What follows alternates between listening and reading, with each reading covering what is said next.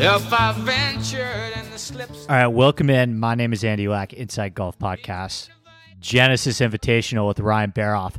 Feeling great today. I apologize if my energy was a little bit lacking in the Sunday podcast. I was so exhausted from my 11-hour drive in the car on Saturday, and I recorded it super early in the morning on Sunday.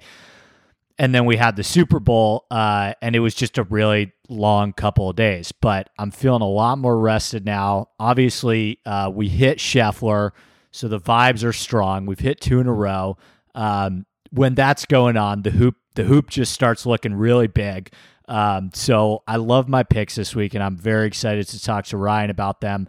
Before we get into my conversation with Ryan, want to give a quick shout out to Cody Dubose, who won $100K on DraftKings, listener of the show. That is absolutely insane. So huge shout out to him. Hopefully we can keep it rolling this week. All right, I think that's all I got at the top. Let's bring in Ryan. All right, Ryan Baroff is here, Golflandia podcast. Second time on for Ryan, Genesis Invitational Week. It's a big one, man. Are you a fan of this tournament? I love this one. Oh, it's the best. And I think the fact that it coincides with the end of the NFL season, right? All eyes are on golf. Field is great. And lots of new players in the DFS streets. That's what I was going to ask you about, because I think you've been at the DFS game way longer than I have. Do you really think that there's a huge difference this week in terms of casual players saying, hey, I'm going to try out DraftKings golf this week? Oh, 100%. Yes. And same with NBA. Like there'll be people going, I don't play NBA, but there'll be people going to play NBA. Yes, you will see a lot of new names in the streets this week. That's good to hear, right? That's good for people like us that are like grinding over Doug Gim stats, right? I would assume so. I mean, maybe, or the people who don't know who Doug Gim is are making all the money. Are actually at the advantage. Yeah, I was thinking about that too. I mean, not to get too much into the DraftKings side of it, but I was thinking like maybe it's probably a better strategy to join some of the larger contests this week because of that. Yeah, I always use this so I think when new people start playing different sports, all of them are going to flock. One, they're going to flock to the same resources, but they're going to flock to the same picks. So you're probably going to see some guys who you expected as chalk this week be extremely chalky. And we'll talk about those names, but I think you're going to see some very concentrated ownership. And it's a week where there's 1,000 good plays. So it's a great way to be different. That's interesting. Yeah, I have a ton of I'm fascinated to see where some of the ownership shakes out this week, because it's quite the board. Well, all right, let's dive right in, because we got some fun stuff to talk about at the end. But Riviera Country Club, Ryan, it's right in my backyard, par 71, 7,322 yards.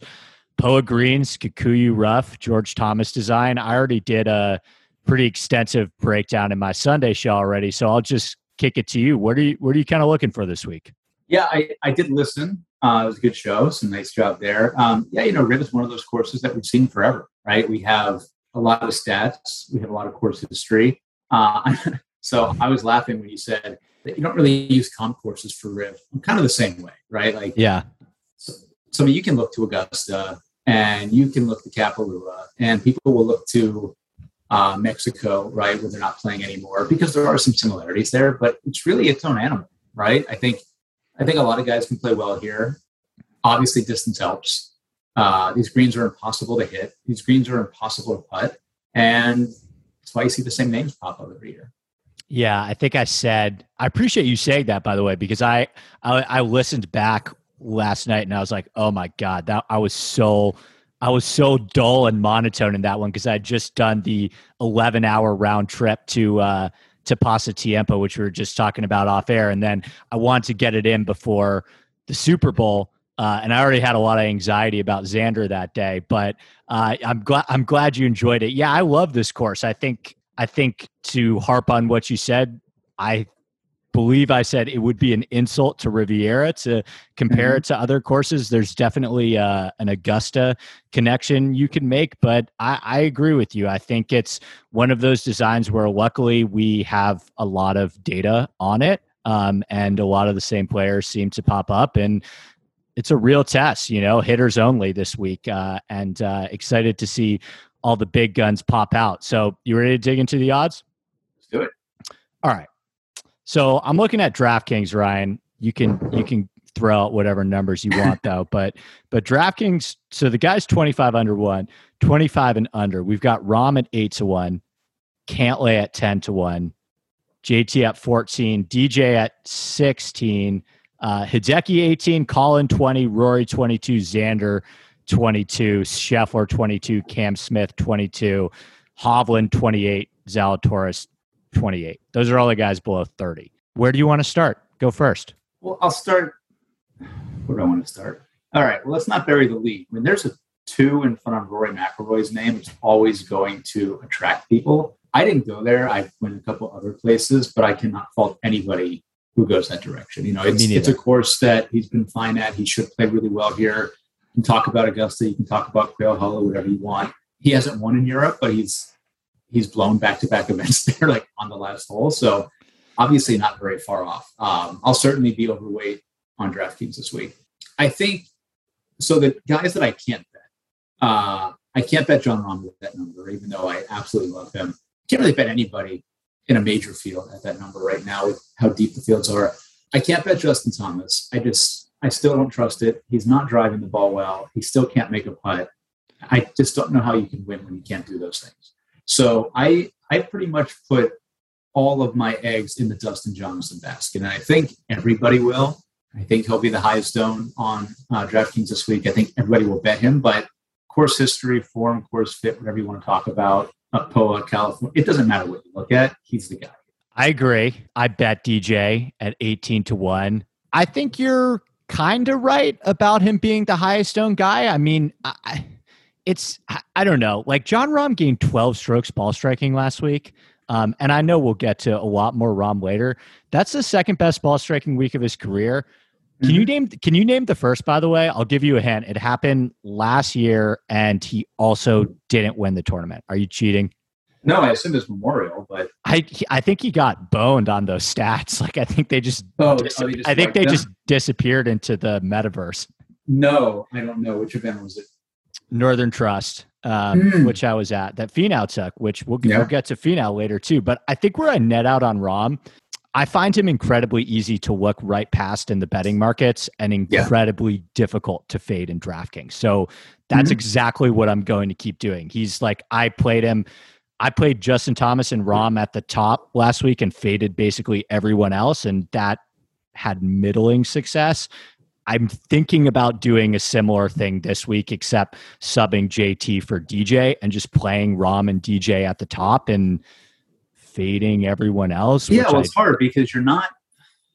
So fading Rahm, right, is not you betting against Rahm.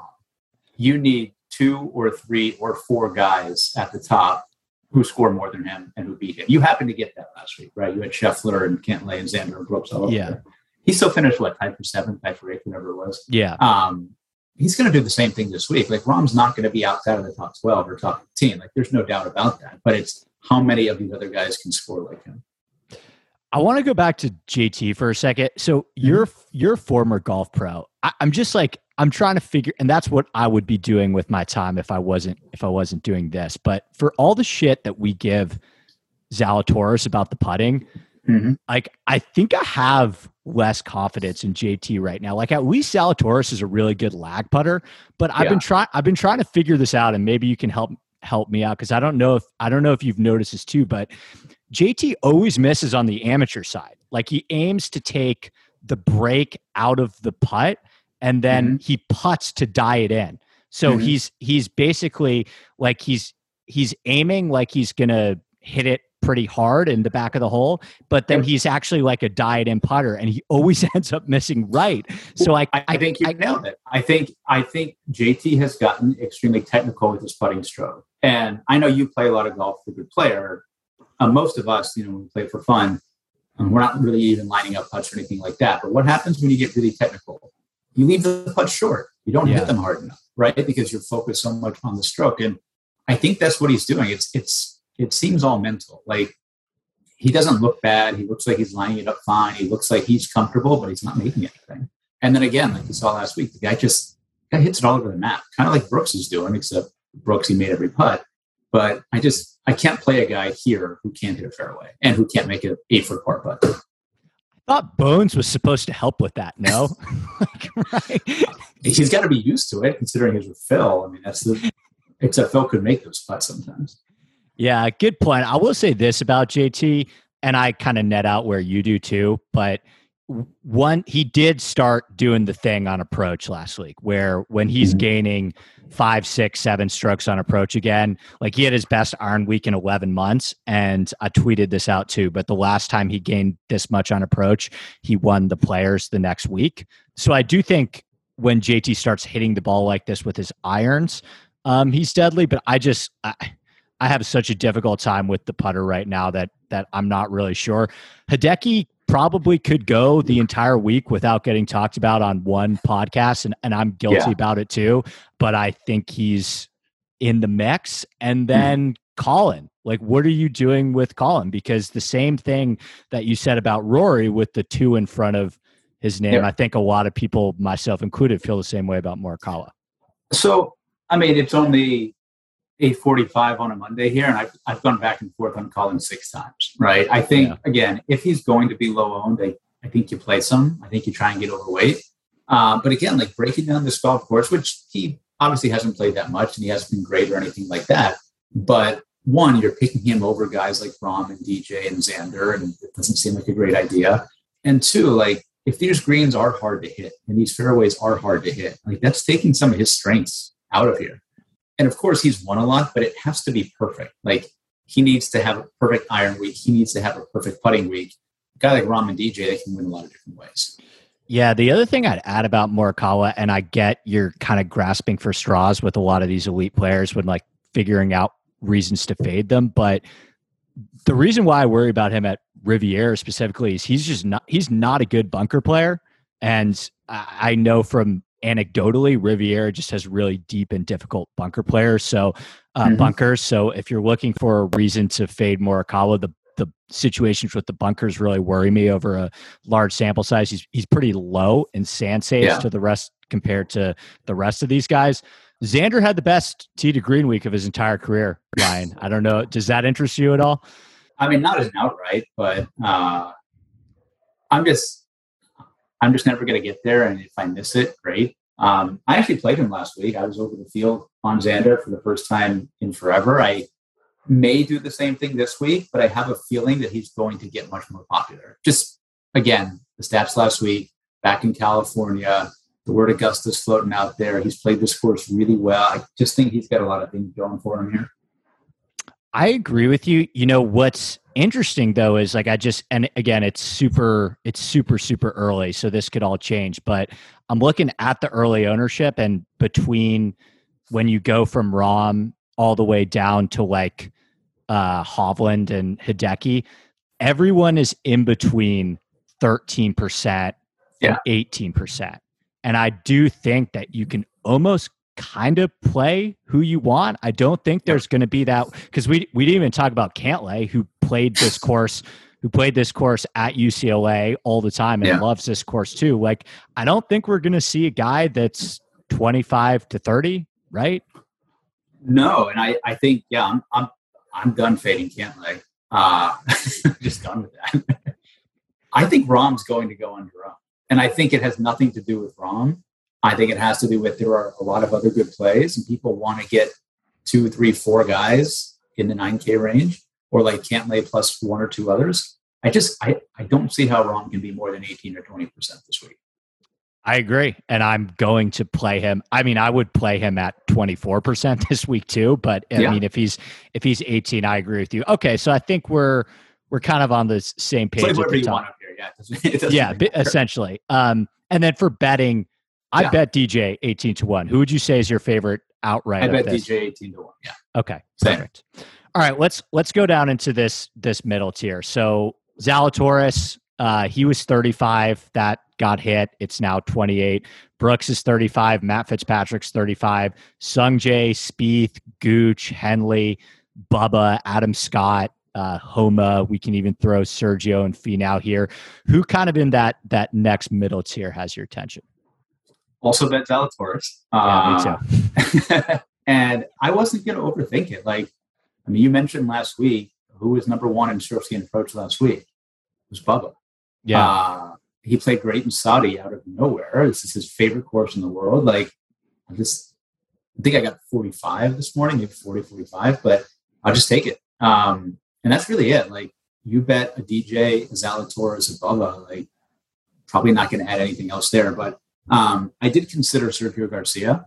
I think it's just an awesome course for him. He's been playing okay, but I think it's like the kind of okay that's very under the radar because it's like 24th, 13th, 18th. He's going to be in the top 20 this week. So I might just bet him that way. And the only other one that I have any interest in here is Fitzpatrick. Can he win? I don't know. And he's going to be exceptionally popular this week. You think? I do. People are betting him, and I think he's underpriced, and he's got a couple good finishes here. So I do think he's going to be like the number 3 guy, even number 4 guy in a lot of people's lineups this week. Okay, so I bet Zalatoris too. I also bet Fitzpatrick. I'm so like confused about what to make of this. I come from like the Nagel's school of thought where like if the wrong people are picking your guy, you're doomed. Yeah. Like I bet Scheffler really early. That's probably the problem sometimes with putting out a show on Sunday mornings is you plant your flag and then you don't know what other people are going to do. By Wednesday and Thursday, I was like, there's a 0% chance that Scheffler is winning. But and listen, I think there's an incredible amount of groupthink that goes on in golf betting Twitter, but I don't always know if we can say that's a bad thing anymore because I think the information used to formulate that groupthink is probably the strongest it's ever been because there's so many good data websites out there and there's just a pretty wide array, borderline oversaturated market of thoughtful and well-researched content out there. So I'm on Zalatoris. I don't know if I feel as squeamish about it as I would have had Scheffler not won. Yeah, I mean, Zalatoris is just really good. And like you said, I think you said it on your pod, but like talking about a guy who he played well here, he putted well here, right? And he's an elite long iron player. He struggles a little bit with the short iron sometimes, but he's an elite long iron player. He plays well on hard golf courses. He said he likes majors himself. He's a major guy, whatever that means. Yeah, why not? Fire him up. I also think if he does end up being like 18%, 20%, like I'd pivot to Spieth. Like I actually think you can play. No, why not? Why not? Well, you're just preaching to the wrong choir here. No, I don't know. He's played okay here for sure, but again, like the guy can't hit a fairway. I mean, he was fighting last week.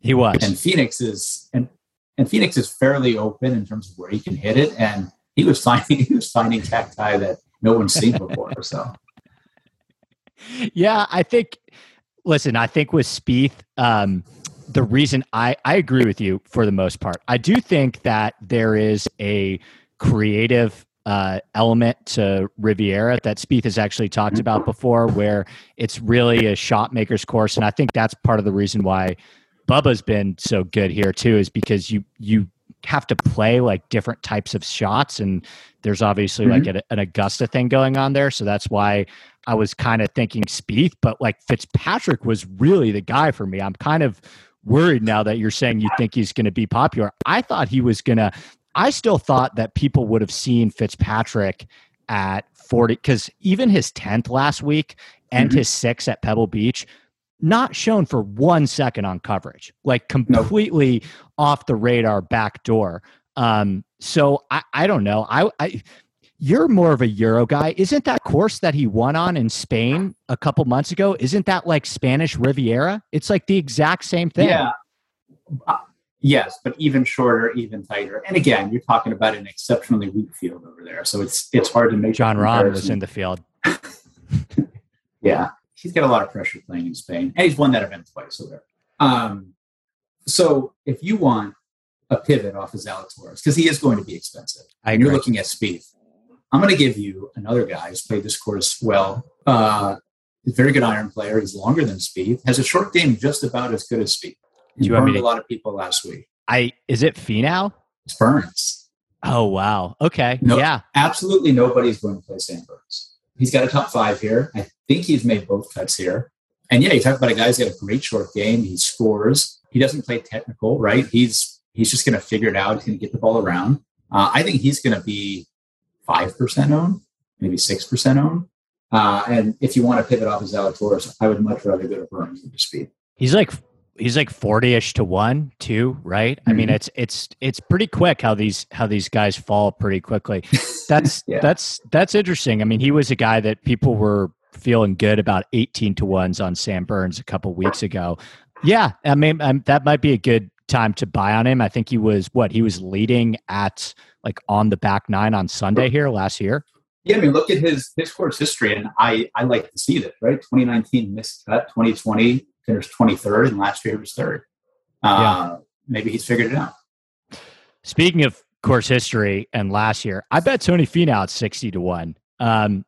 I think it's a pretty good buy low spot on him. He did miss the cut in Phoenix, but the ball striking actually really came back for him on Friday. Like he had a really, really good tee to green week on Friday. And I think people forget this. He was in terrible form before he won the Northern Trust.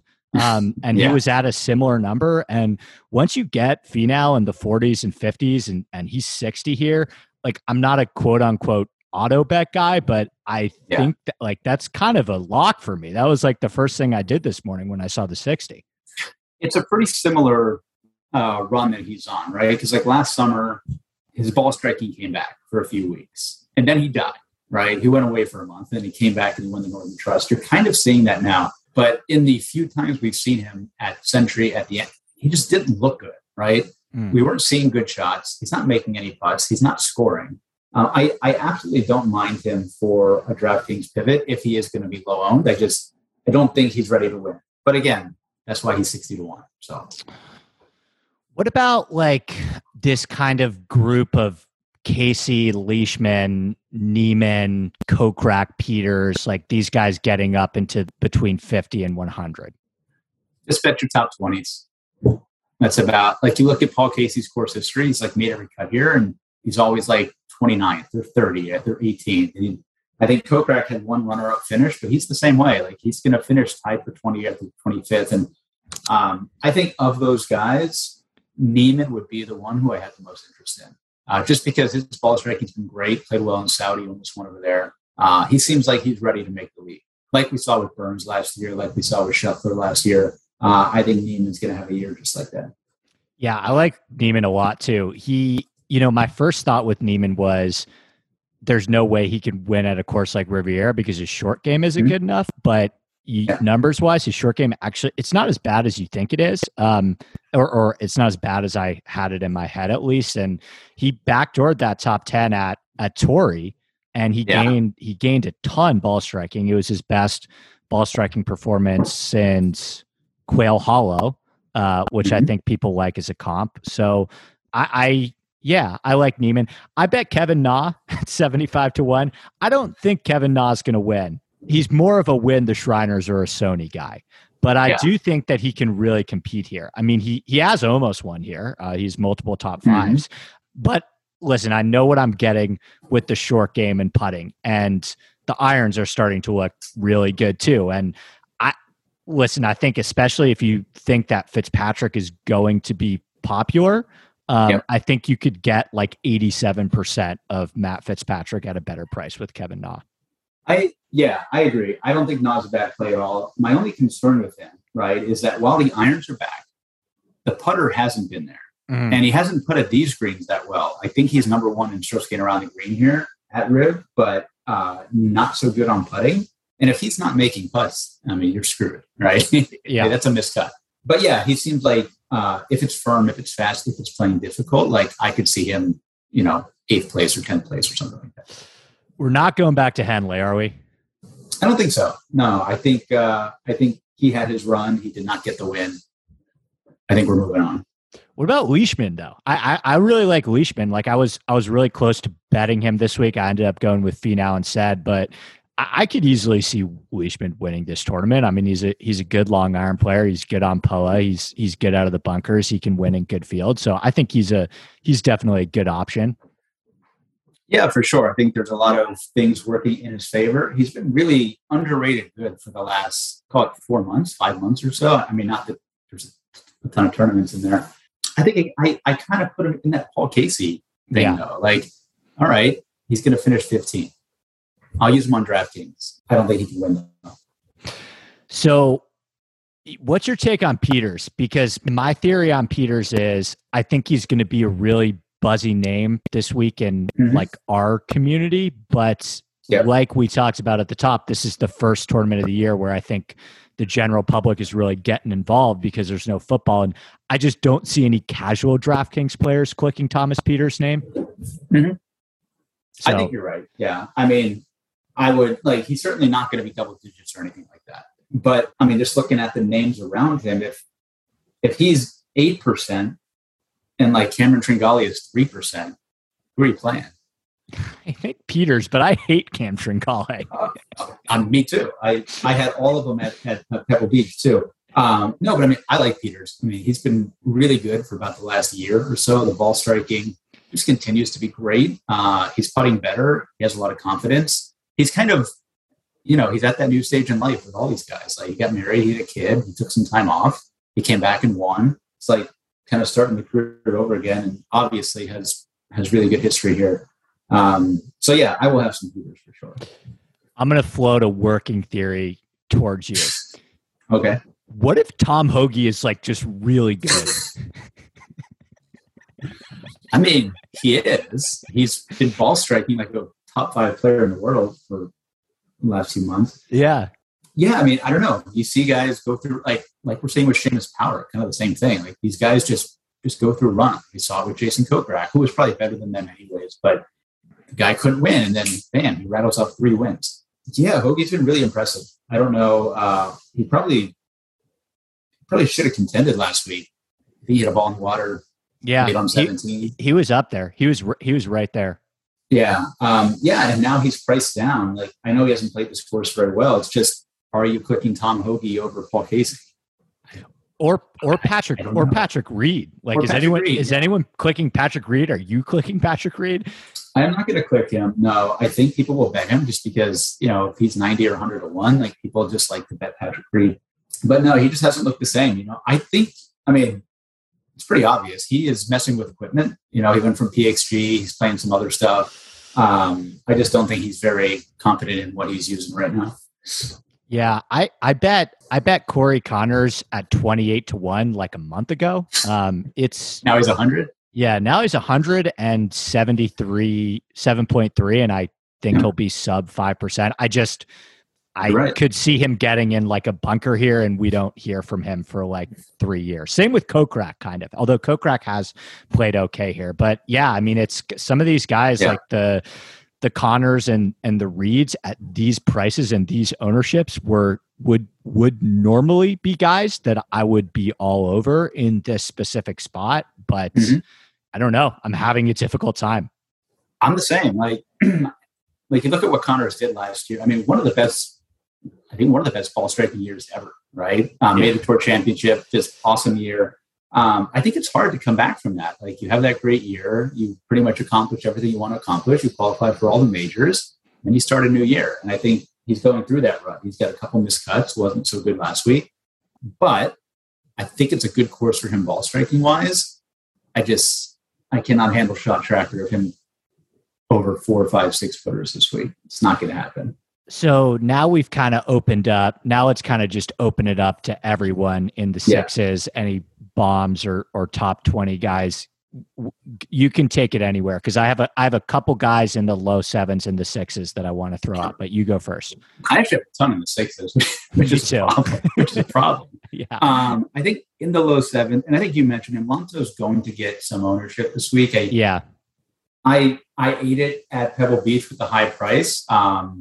Much more comfortable paying this for him, so I will go back to Lonzo.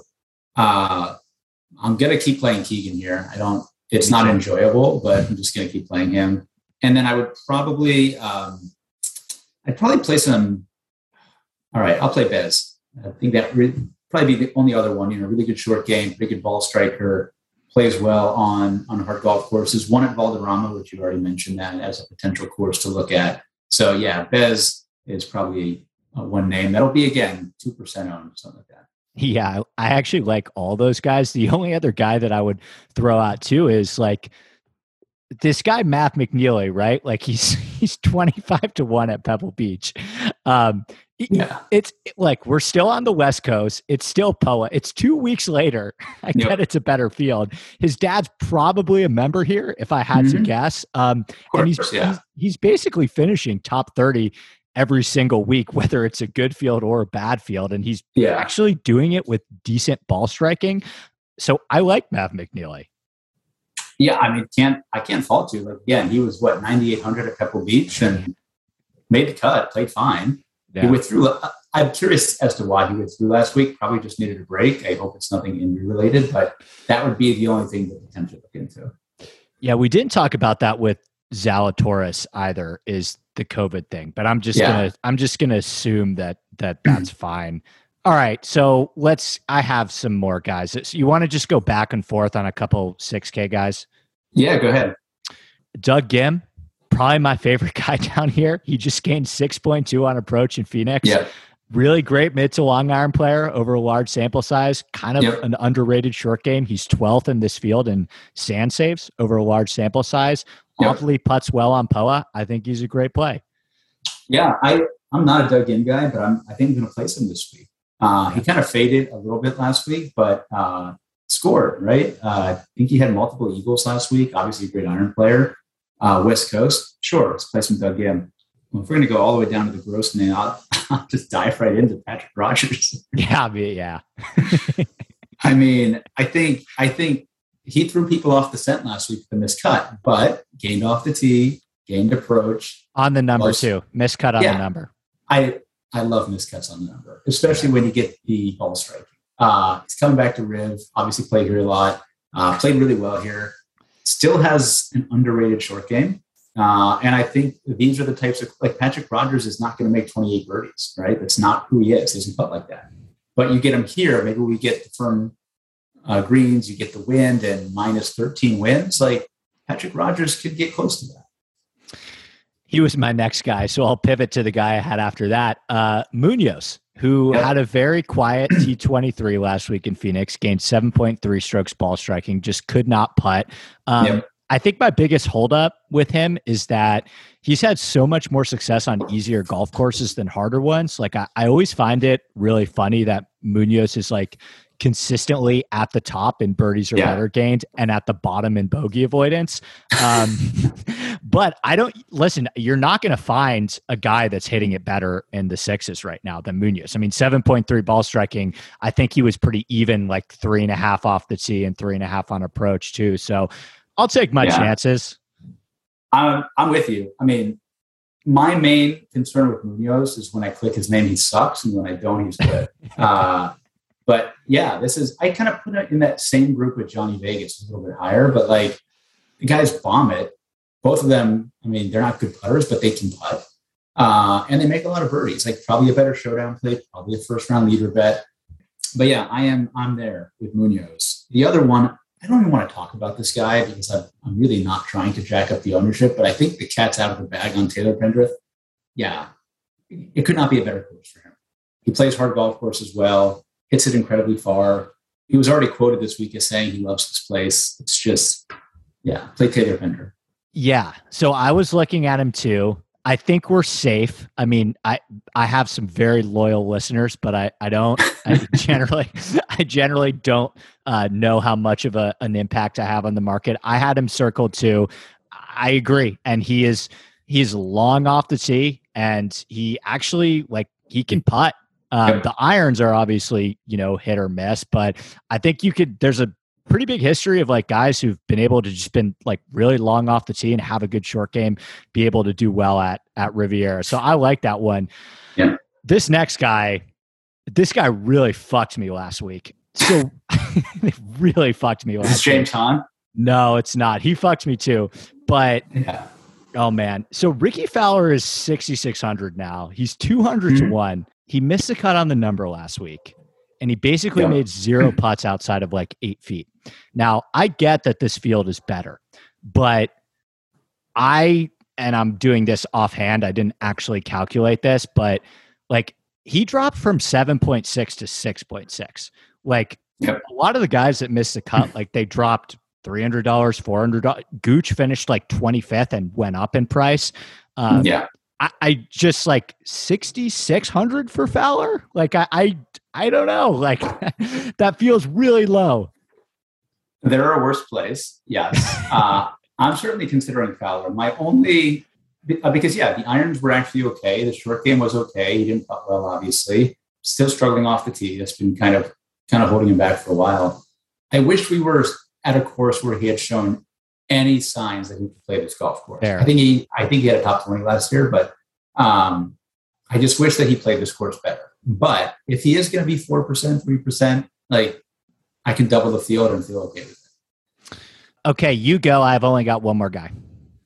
Yeah, no, I've got about 100 more, but just sticking with the mold, right? So I mentioned Pendrith, bomber, putts well. Another guy who's been really good that kind of fits that same mold is Cameron Young. He's basically Wyndham Clark without people knowing who he is, right? So you can also play Wyndham Clark for the same dollar, right? They're guys who bomb it, they hit the ball a mile. They can get really hot with the putter. Clark is like actually a good putter, and has done it here, right? Played really well here last year. But I think Cameron Young, Wyndham Clark, Pendrith, they're all kind of that same mold. I will definitely be sprinkling all three of those guys in this week. I have this joke with your co-host where it's always Wallace, but he's putting that to the test this week. I think he lost like 10 strokes ball striking last week. The guy I think he had 2 shanks last week. Yeah. Did you see his tweet? He tweeted that. No. Just from Shot Tracker. He was going back and forth. Yeah. Yeah. He tweeted, he was like, 2 cold shanks and a 2-way miss, but we're grinding. Hey, he stayed after and was working on the range. So whatever. I mean, I like Wallace from a macro view. He just has not been good at all. Shown nothing. So I don't know. Yeah. Okay. The last guy, he might be 7, so I'm going up. But Carlos Ortiz, I think in general is kind of, he's just a pretty underrated player. I think, the irons turned it around last week, and he's played pretty well at Riviera and specifically putted really well here. In 4 of his 5 appearances, he's gained over 2.5 strokes putting. So that's pretty encouraging. I'm probably going to have some Ortiz. Yeah, no, for sure. I have a little starts issue. So I was chasing a 4-4-4-4 mega ticket last week, the Saturday Showdown round. And I kind of went back and forth on playing Higo versus Ortiz. I went with Ortiz. He had opened with 69, 67. Ball striking was great. He's played that course well. It's fine for Ortiz. He sucks and shoots 74. And the next day he has an ace and then an eagle, and he shoots 500. So it was horrible. But yeah, I think it's a great course for him. He does putt well, which is great. He scores. And I think he's right at that price point where he's just not going to be that popular. Anyone else that you're burning on that you want to throw out? I think that's probably I could talk about everyone down here, but I think those are probably the only guys that I'm actually going to play. No, I mean, I think we squeezed all the juice out of Marty Laird last week, which is great. Yeah, I feel the same way about Hadwin too. Yeah, like Laird is cheap enough that I may still play him this week. I'm not sure about that, but I think we got what we can. The only other guy that I would play down here, just because I play him every week, is Sepp Straka. And again, he's been really good. Has not been good at this golf course, but I mean, obviously, really good ball striker. He's improved his putting. It's still not great, but like, you want a guy who can randomly shoot 64? Like, that's what he can do, and he's down here basically at the bottom. So I might play some Straka. All right. Well, let's give a quick little recap before we dive into the second half of this episode. I'm going with DJ at 18, Zalatoris 35, Fitzpatrick 45, Finau 60, Kevin Na 75. That's going to be it for me. I feel pretty good about those guys. Yeah. What about you? Yeah, pretty similar. So also DJ 18, Zalatoris 35, Bubba at, I believe, 45. Cool. All right. Yeah. Well, okay, Ryan, let's talk a little bit about Jon Rahm. So, and to me, this is, it's a kind of a discussion about Jon Rahm. It's also a discussion about like what strokes gained means and stuff like that. But just so people have some context, I went on the Golf Gambling Podcast with my good friends Boston Capper and Twitterless Steve. Shout out to them.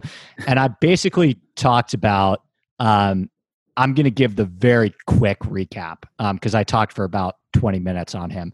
But the very quick recap is how I think that the pendulum has swung just a little too far in the other direction with advanced analytics, and that Rahm at this point is actually a little overrated based on the way he gets talked about versus what he's actually accomplished on the golf course, which again, that's not me making a prediction about how much Rahm will win. I think he'll win plenty. It's me just saying, hey, let's stack up the actual resume here with what he's done and talk about that. Now, I would say, Ryan, that 97% of people completely understood the gist of what I was saying, even if they disagreed with me, which I think you did partially. And 3% were just like, oh, you think Rahm is Rudy Gobert. Like, no, dude, you're completely missing the point of what I'm saying. But we started talking about it on DMs, and I was basically just saying this is a good back and forth. You're actually listening to what I'm saying, but you're also providing solid counterpoints that I think are really valuable and doing so in a thoughtful way. So let's take this to a podcast because I think this is something that people are pretty interested in. So we can go wherever you want with this. I guess I'll just throw it to you. Like what I guess was your main gripe with my Rahm stance, or what do you think I was maybe missing or failing to acknowledge with him? So I don't think it was anything Rahm specific. I think one of the things that you had said, I think you were poking holes in strokes gained, right? Which any stat has holes. But I think strokes gained is the best of what we have. It's not proximity. It's not greens in regulation. It's not total driving. It's a stat that measures guys on the same types of shots, right? And I think in that context, when you have somebody who is so far and away better than everybody else, right, in multiple categories, and it's a stat that you can back test, right? Who's the best iron player? Collin Morikawa. Well, yeah, we all agree with that. Who's the best iron player historically? It's Tiger Woods. Who's the best driver? It's Rory McIlroy. Like all those things, I think they pass that test when you go and actually back test what these stats mean. So I think that was the main gripe is hey, let's not poke holes in strokes gained. If you want to talk about Rahm not closing on Sundays, right? We can dive into why all of that happens. And I did. Like that was one of the things that I looked at. In terms of, is he not performing on Sundays? Is he not putting well on Sundays? Is there something in the data that would explain why he probably hasn't won as much as we think he should win? Did you find anything? Because I looked at that. Oh, yeah, I did. Okay, go ahead. Lay it on. Yeah, well, so I think the first thing that I did, right, is I wanted to look at kind of his career up to this point. The guy's 27 years old, right? This is not a career. He's just getting started. Yes. We were spoiled by Rory, and we were spoiled by Jordan Spieth, a couple guys who won at a very high clip at a very young age. I think at the age of 27, Rory had won 20 times. Rahm's at 12. Spieth was also at 12. He's at 11. I'm so done with the Zurich Classic thing. Come on. Call it 11, whatever you want. Yeah. I'm not counting the Tour Championship that he actually won. So call it 11. Spieth's at 12. Rory was at 20 at this age. Obviously, Rory started much younger, right? He won a European event very young. He started much younger. And then he exploded us with all the majors that he won in pretty significantly weaker fields than we have now. But when you look at how many events it took them in terms of them reaching that number, 12 or 11 wins, Rory took the longest of those three. He almost took as long as Dustin Johnson, who was a bit of a late bloomer. Spieth was actually pretty quick in terms of getting those wins. Rahm has really been pretty quick.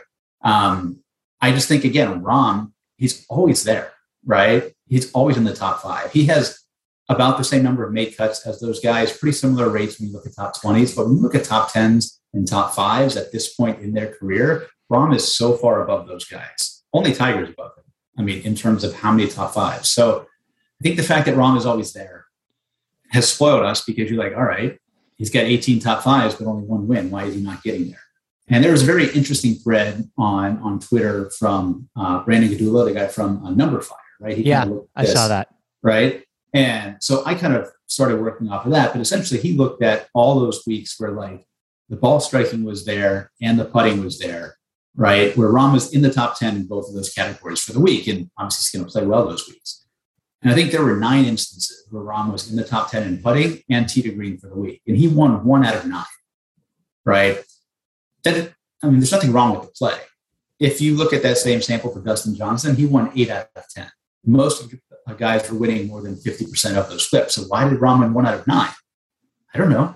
He's playing hard events. He's playing strong fields, right? All of those sort of things. But I think what I noticed when I look back at that, right, is one of the things that I did was I looked at his putting ceiling. Mm-hmm. Rahm is an elite ball striker. He drives it well. He is also an extremely underrated putter, right? He's a great putter. He's way better than Rory. Way better than Rory was. Way better than Dustin Johnson was. All those guys. And I looked at his top 14 because I sorted by a certain number, but his top 14 performances in terms of strokes gained putting. And guess how many events of those 14 he won? It's probably a very low number because I was looking at this a little bit too with he had his second best ball striking week of his career last year and he finished 10th. Maybe, I don't know, two? No, it's 0. It's 0. He's won 0 out of 14. And he has the same sort of rap as a guy like Rory where, okay, if he putts well, he's going to win, right? I looked at Rory's best 14 putting performances. Guess how many he won? 8. 8, exactly. So that's the discrepancy. Rahm is wasting his best putting weeks. And it's funny because even the last 2 or 3 weeks, he threw it away with crap around the green, right? He's got a good short game. That doesn't happen that much. So he's just blowing wins because he's wasting these high-end putting weeks. He's doing stupid stuff. If it's stuff around the green, maybe like a random bad iron week, but he's playing the fields and the majors and the events where there's just no margin for error. There's a lot there. You said a lot of good stuff. I think the first thing that I want to respond to is the historical context, because I'm so fascinated about part of my argument was looking at pace. What pace is he on and what does he have to actually do to be one of the greatest golfers of all time? And I think you touched on it a little bit too. I'm going to reveal something pretty nerdy about me to you and the listeners, but I started this back when Phil won the PGA because I was just fascinated by the historical context of that. What is Phil winning the PGA mean? Does it make him a top 10 golfer of all time? Does it make him a top 8 golfer of all time? Does it make him a top 12 golfer of all time? So I put this all together where I made this list based on resume. I spent way too much time on this and I'm always updating it, but of the greatest 50 golfers of all time and their resume. And I want to ask you the question because I want to stack up what some of these guys have done. When it's all said and done, where do you think Rahm falls? Do you think because you're right, he's early in his career. He has at least 10 more prime years. And I think another argument that you can make with Rahm is he has the type of game that is going to work in his mid-40s, right? He has a very repeatable swing. It doesn't seem like he gets injured a lot. He has that clubbed foot thing, but he stayed relatively healthy. So where do you what do you think? Do you think Rahm has the ability to be a top 20, a top 30 player of all time? Because I think you'd maybe be surprised about what he would have to do to get there over the course of the next 8 to 10 years. So I think there's a lot of ways you can look at it, right? If you're looking at this in terms of just wins, right? Or in terms of just majors, he's going to have a very hard time getting there, right? There's a lot of really good players. Hard to win majors. He's going to win a couple more. There's no doubt about that. Oh, yeah. Is he going to even get to 4 where Rory is? Probably, but that's not a given, right? Is he going to get to where Nicholson is at 6? No, probably not. But yes, I think where Rahm's going to fall is I think he's going to end up probably borderline top 10, top 15 player, but he's going to be more known for the longevity and the consistency, which you're seeing now. He's probably going to be in the top 4 in terms of weeks spent at roll number 1 by the time he's done, right? He's going to have more than DJ. He's going to have more than Rory. He'll be behind Tiger and behind Greg Norman, but he might be number 3 on that list for weeks spent at roll number 1. And I think in this era, when we look back on it, that will hold a lot of weight. more than even the wins, maybe even more than some majors. Yeah, that's also the other thing that you kind of have to figure out is how do you rate wins versus majors? Because, like, for example, Brooks Koepka has 9 wins. 4 of them are majors. Like, what is a better? I have him ranked at 38 currently, but he's right next to Lloyd Mangrum, who has 36 wins, but 1 major. So it's where like, do you have Padraig Harrington? That's a perfect Brooks comp. Just so you know, he's not going to win as many, but Padraig Harrington went on that run where he won 3 majors in 2 years, very much like Brooks did, out of nowhere. I have Harrington as 43 because they should be pretty similar. Yeah. So, like, what's interesting to me is, like, I look at someone like Ernie Els, right? Yep. And I look at someone like Ernie Els and Vijay Singh. Yeah. Vijay Singh has 43 wins. 43 fucking wins. So and I also think you didn't like really get into this, but you kind of touched on it. I think you're so right about the era thing. And listen, Vijay had to compete against Tiger, so that's obviously its own different thing. But I just think that the top there's just a lot of parity in golf right now. But, you know, I look at somebody like Vijay. He had 43 wins and 3 majors. Ernie Els. Playing against Tiger Woods. Ernie Els, 41 wins, 4 majors. So we'll say Rahm's at 11-1 right now. Is Rahm going to win 30 times and 3 more majors? And I'm counting there's no fucking way he's going to win 30 more times. No, I mean, he's going to keep winning a lot of these Euro events, right? He'll probably win 1 Euro event a year for the next decade or so. No, I mean, I think Rahm is probably going to finish in the same realm in terms of wins as like Davis Love. I think it's probably like 25-ish. Maybe where DJ is now is probably a perfect example because DJ picked off a lot of wins from 2008 or whatever until now. I think that's where he'll fall. But if Rahm ends up with 1 major, it's going to be a huge failure for him. If he ends up with 4, he's going to be a top 10 player of all time. Well, I mean, I'm just going to give you the top 10. Tiger, Jack Nicklaus, Ben Hogan, Gary Player, Walter Hagen, Sam Snead, Arnold Palmer, Gene Sarazen, Tom Watson, Phil Mickelson at 10.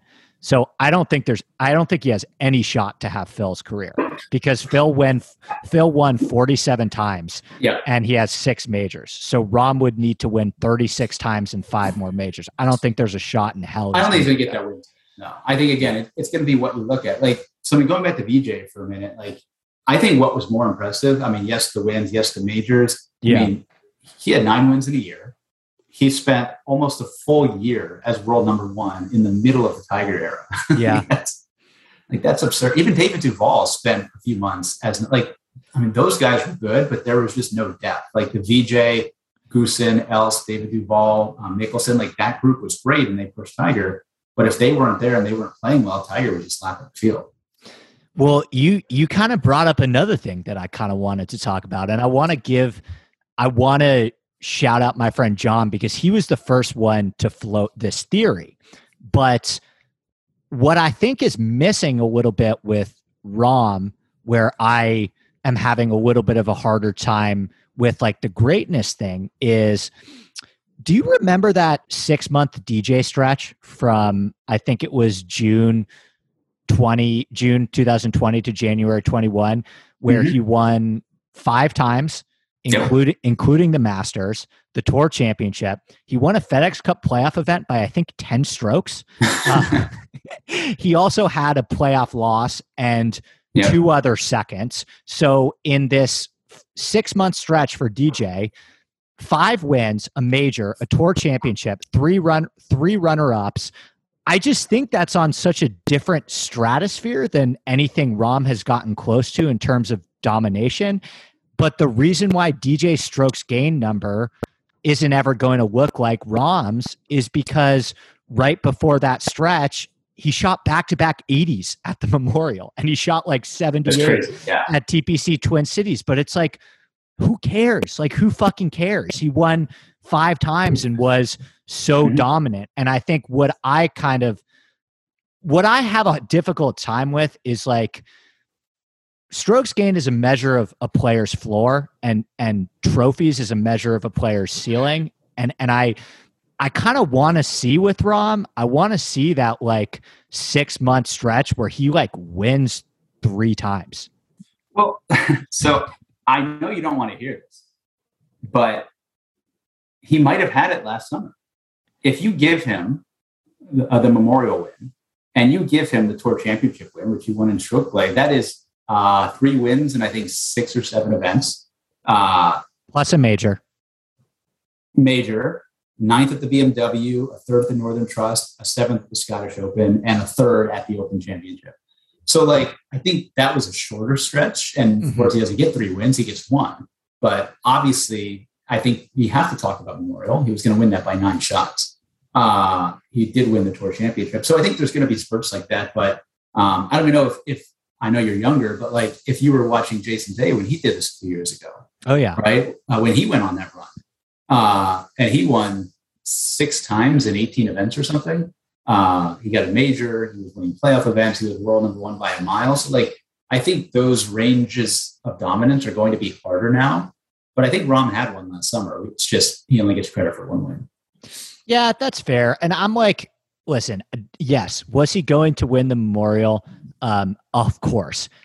I push back a little bit on the sense that, like, listen, man, like, the Denver Broncos were starting guys like Kendall Hinton at quarterback in fucking NFL games. Like, COVID affected absolutely everyone. It affected everyone. And it just like I cannot imagine the amount of, I cannot tell you as an NBA fan and an NFL fan, the amount of teams that just got so fucked, so fucked. And no one really felt sorry for him for those teams. I agree. Rahm got fucked in that situation. Right. But that's just kind of part of sports and COVID. So but getting pulled at the start of a tournament or like before an NFL game's a lot different than, being in the league 3 when you've built a 6-shot lead. How much was it? He was up by 6.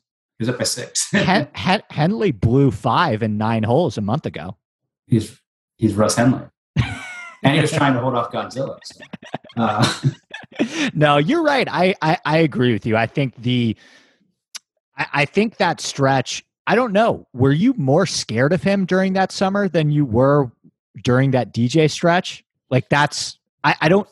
No, because he didn't get the wins, right? I think if we had just been beaten down and he's holding up trophy after trophy, I think he would have. But I love DJ. He's like my favorite player right now. So I love the dominance of DJ. I still think when everybody is at their best, I would take DJ. I would take DJ over Rahm. I would take DJ over Rory because he has that extra gear of he doesn't give a shit. And he will hit the driver everywhere. And when DJ's driving it the way that he can drive it, it's better than, I don't care what you say, it's better than Rory off the tee. It's better than Rahm off the tee. It's better than anybody off the tee. Yeah. All right. There's a second part of this conversation that I want to bring in, which is Colin. And here's my question. I guess here's my question to you. So Colin is 24, 6 worldwide wins, DP World Tour Championship, and a WGC, 2 majors. And I think I said this to you on DMs where I said, if you ask Tiger or Rory or DJ or Jack Nicklaus, like any of those guys, if they'd rather have Rahm's strokes gain number and all of his top 10s or Colin's extra major, I think we all know what people would, what those guys would say. Yeah. And what I'm curious about with Colin is, the fact that he's won 20% of the majors that he's played in, that is so incomprehensible to me. How that, did we talk enough about the fact that he never played a round of links golf in his life and he won the British Open? You can't fucking tell me that that's not more impressive than Jon Rahm winning at Torrey Pines, which was perfectly designed for him. And he'll tell you the same thing. So the question that I have for you is, why do you think that Rahm is getting it right now. Because I think in a different era without strokes gained, people would look at what Colin has done in a shorter period of time, and they would look at the trophies and say, this guy's the greatest player in the world. This guy's a prodigy. What he's accomplished at 24, he's in a different class. And so what I kind of have a difficult time reconciling is, like, have we gone a little bit too far with the strokes gain data where this guy that's 24 years old and is actually on pace to get to that win number and that major number that we talked about with the top 10 players of the world? I kind of feel like he's a bit of an afterthought, man. And maybe that's my echo chamber, but I don't know. What do you think about that? I do think Morikawa is a little bit underrated when you look at the historical context. And it's hard to say historical. He's been on tour for 2.5 years, but I think a PGA championship at a quiet corner at Harding Park and then a Open champion, like, it just didn't raise the fanfare of like US Open at Torrey Pines. And Rahm's been doing this for 4, 5, 6 years now. If Colin can continue this, I absolutely think he's going to get there, right? He's going to win tournaments. He's going to win majors. He's going to be a Ryder Cup player for the next 18, 20 years. But I think also it's kind of skill set. Colin, he has a skill set, right? It's not flashy. It's bogey avoidance and awesome iron play, and he's going to beat you to death with those darts. And it's just not flashy. People don't like to talk about it. And he's just not, I don't know why he's not more popular. I think he's a young American up and coming, but I think we have those, right? People have speed. They have JT. They had Ricky Fowler. They had Brooks. And they had Bryson. And I think there are other guys there. So, but he's awesome. The iron play, you can't talk about that enough. He's literally the best iron player since Tiger. There's no comparison with anybody else. Do you think likability is a part of it? Like, do you find Rahm likable? Like, would you call yourself a Rahm fan? Have you ever followed him in person and watched him up close, by the way? I have not followed him in person. I am a Rahm fan. Yes. I'm a Rahm fan. I think he's smart. He gives great interviews. I think he's honest. I think he's really good, right? Like, I like watching guys who can hit a lot of different shots. Rahm can beat you any way. He can make putts. He can get up and down. He can beat with the irons. Obviously, he drives the ball great. Yes, I'm a Rahm fan. Yeah, I was trying to figure this out because I followed him at Torrey Pines up close for the first time, and he's amazing in person. Like, he is the sound that he makes coming off the club face. It's different than a lot of the players out there. I don't know, man. I don't know if I agree with you about the interview part. I think he gives a really good interview. I think he's really thoughtful. I think he's a student of the game. I think he cares about history. Like, I don't think he'll ever go to Saudi or anything like that because I think he cares about his legacy and his head's in the right place. He's kind of a dick too. Like, I'm just going to be honest. Like, I don't know if there's a lot of stuff that the cameras aren't ever going to catch, but like, sure. His body language on the court. And listen, I get it. I played junior golf my whole life. I understand it. And I've lost my temper on the course too. He did this one thing with Sungjae that really rubbed me the wrong way at Torrey Pines. But what I have this difficult time with is I think that, I don't know. I know that like in our echo chamber, there's like you've got me and Nagels as the Xanders guys, and everyone loves Scheffler and stuff like that. But you look at like the broader media, and it's like, dude, like Kyle Porter, Justin Ray, No Laying Up, like all those guys, they are falling head over heels over Rahm. And I'm curious if you think it's because of he's likable, and he's someone fun to root for, or if it's the stats. Yeah, I think it's a combination. Because it's not the trophies.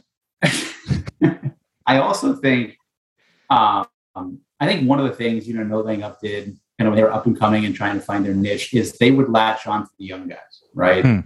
You see it. They brought Home on the podcast.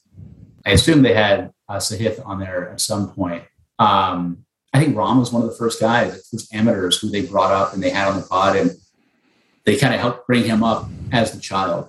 And then he did the thing at Phoenix as an amateur, right? Put on the Arizona State jersey and all of that. Like, I just think there are a lot of things that happen. And then he became the best player in the world. So just a very easy guy to root for. I think they're all dicks. Like, they can all be. Like, Rory, very clearly, Rory can be a dick. There's no doubt about it. Justin Thomas, no doubt in my mind, that guy's an asshole. I think it's been captured on camera before, but like, there's no doubt in my mind that guy's an asshole. Like, even Speed, like, when these guys aren't playing well, like, they're not going to be nice to anybody. So yeah. Okay, Xander's not, though, by the way, and I know that from people that know him. Maybe that's why he doesn't have any trophies either. He's not an asshole. That was a way up. No, I get what you're saying. I do, and I actually do think that, like, if you watched Rahm in person, and you were a kid that was trying to get into golf, I think it would be. I think you'd look at Rahm and you would. I think you'd maybe be more attracted to watching the way that he hits the ball than versus the way that Colin hits the ball. So I totally get that side of it. Yeah, for sure. But look, I think I like you. I like the history of the game. I hope Morikawa wins more majors, right? I like to watch this. I hope Spieth wins the Grand Slam. I hope Brooks wins the Grand Slam. And I hate that guy. He won't. But I'll be rooting for him. So Seve, he's a good comparison because he was Spain. Seve has 52 wins in 5 majors. That's nuts. That's fucking insane. He was so good. I have Seve as the 12th best golfer of all time. But I think, like, just to go back to like the original conversation is maybe I overrate wins. Like, maybe we've reached the point where, maybe I just you need to focus a little bit more on being consistently awesome. And I basically, like, wins is how golf gets remembered historically, but maybe that changes, right? Like, we didn't have strokes gained when Nicklaus was around, when Hogan was around. So like, maybe I'm fascinated to see how it goes down, because I think if you just put up a blind resume test of Jon Rahm versus some of these other guys, you wouldn't be able to say that he's the greatest player in the world right now. But if you looked at the strokes gained, it would tell a different story. I think so. Yeah. And I think, again, this is one of the reasons why the Nicklaus versus Tiger thing will go on forever, right? Like, Tiger has more wins, Nicklaus has more majors. How are you going to weigh those? Like, I mean, Tiger only has 9 more wins, but Nicklaus played way more events, right? And he has way more majors than Tiger, and he has way more top 3s than majors than Tiger. And then you go back to, okay, the strength of field wasn't there. And I think that's where strokes gained would have been helpful, right? Because I guarantee that the discrepancy between Tiger's strokes gained over the field would be dramatically higher than Nicklaus's strokes gained over the field. And I mean, maybe not because the fields were so weak, but the way that Tiger dominated fields, you know, he was a full shot and a half better than everybody. Every tournament he teed it up, shot and a half better. And that was like an average, right? Usually he was 2, 3, 4 shots better than the field every single week. And I'm glad we have the stats from a few of his years, because you can see what the discrepancy is. And like, even Morikawa, like, he's very clearly the best iron player, but only by like 0.3, right? Not a shot and a half per round like Tiger was. So, I think you have to look at it in these chunks, in these different eras. There's never going to be a good way to compare Tiger and Nicklaus or Rahm and Hogan or anything like that. I think I covered most of this stuff. What else? Do you have anything else? Do you have any other talking points you want to bring up or anything on it? No, you know, I think it's just going to be an ongoing conversation. I think the only other thing that I noticed, you know, when we were just talking about strokes gained and, you know, is it a valuable stat or not?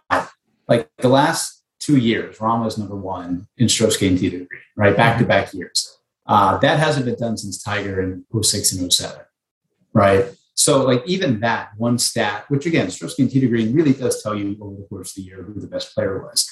Even with all the great players that we have, like, no one has led that category back-to-back years. Rahm's going to do it 3 times, because he's going to win again this year. He's going to lead it again this year. There's no doubt in my mind.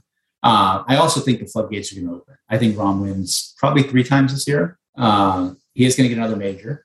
So I think we'll have a different conversation come tour championship time. I agree with you, by the way. Like that was and there was, like I said, like 98% of people completely understood what I was saying. But I think this changes. I think this conversation completely changes if Rahm wins 3 times and another major, because say Rahm does that, say Rahm wins 3 times in another major, and now he's at 14 and 2 majors. Well, if you're at 14 and 2 majors, you're already hovering around like the 70th best player of all time. Like, cause I mean, and maybe I'm overrating majors, but I just think that like one more major, that completely changes the entire complexion of, I mean, like, look, DJ has 2 right now. And I think I have him right as the 30th best player of all time where he stands right now with 27 wins and 2 majors. I mean, it can change quickly. We just need to see it. Yeah. I mean, Rahm could pick up as many cheap Euro wins as he wants, right? He does not play over there much. And he's won 6 times there and only 5 times here. Right. And those were elite events, right? Like winning the Irish Open, Spanish Open. He won the DP World Tour twice. So like he's going to pick up 12 probably European Tour wins over the next decade. And then it's just a matter of what he can do in kind of majors and things like that. I'll push back on I mean, you're a Euro guy more than I am, but like, were those elite wins? I've just got the Wikipedia page pulled up and I'm looking at the guys that finished second in those events. Well, I'll say elite when you look at other Euro Tour events. He's not winning the Scandinavian Masters, right?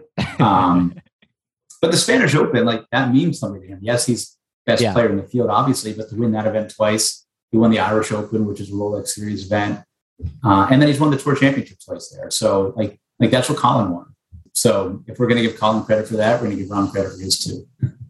Here are just because I think it's funny, here are the guys that have finished runner-up to Jon Rahm in the Euro Tour events. Richie Ramsey, Matthew Southgate, Kiradech After-Barnrot, Paul Dunn, Andy Sullivan, Bernd Wiesberger, Rafa Cabrera-Bello, Tommy Fleetwood. There you go. Murderers row. I mean, at least people you know. Richie Ramsey won a U.S. Amateur, right? So. Yeah. I think the last thing I'll say too is like golf, and you did such a good job of illustrating this at the beginning with the randomness of being able to match your putting weeks with your best ball striking weeks. But golf is basically just about, it's a highly variable sport where you're basically just trying to like, how can you peak at all of the right things on the right time? Like, how can you get the most out of a given week and just randomly spike in certain categories at the right time? And no one is better at Jon Rahm than mitigating the bad weeks, right? Like his bad week is better than anyone else's bad week. And to somebody like Colin, he has weeks where he's going to lose 7 strokes putting. And he like, that's just going to happen. And that's going to have a big impact on his overall strokes gain data. But he's been for some reason or another, and I don't know really how to quantify this, he has been really, really good at timing it up and getting the most out of it. And like, that's kind of what golf is about. Yeah. Well, I think again, you can't play defense in golf, right? What Colin has won, the PGA Championship, I mean, you remember watching that. Nobody was taking it. He chipped in on, I don't know if it was 14 or 15, and then he drove on 16, made eagle. Like he had to hit some shots, but nobody took it. The Open Championship, guys were not going crazy low there. You want to talk about like Rahm just getting screwed out. Rahm just shot 33 under at the Century Tournament of Champions and didn't get a win. Like I just feel like he's just running that at this point. Yeah. Like he could easily have 16 wins and nobody would bat an eye, right? And probably multiple majors. And like it's coming, but I just feel like he's been running that. Like the putting shows that, the Tournament of Champions shows that, the Memorial last year shows that. He did something to piss God off, and he's just running that. I will say this about Morikawa that is impressive. You know, because I remember some of this too, but Wikipedia, just looking at the guys that Colin does beat on Sunday, JT, DJ, Hovland, Brooks, Spieth, Rory. So, you know, I think there's something to be said for whatever, and you know this as somebody who plays a lot of golf. Like I, for example, when I start out a round and I'm like even through 9 or 1 under through 7 or something, something happens in my body where I am like, this is uncomfortable. You need to make like a bogey right now. Or a triple. Or a triple, yeah, or something.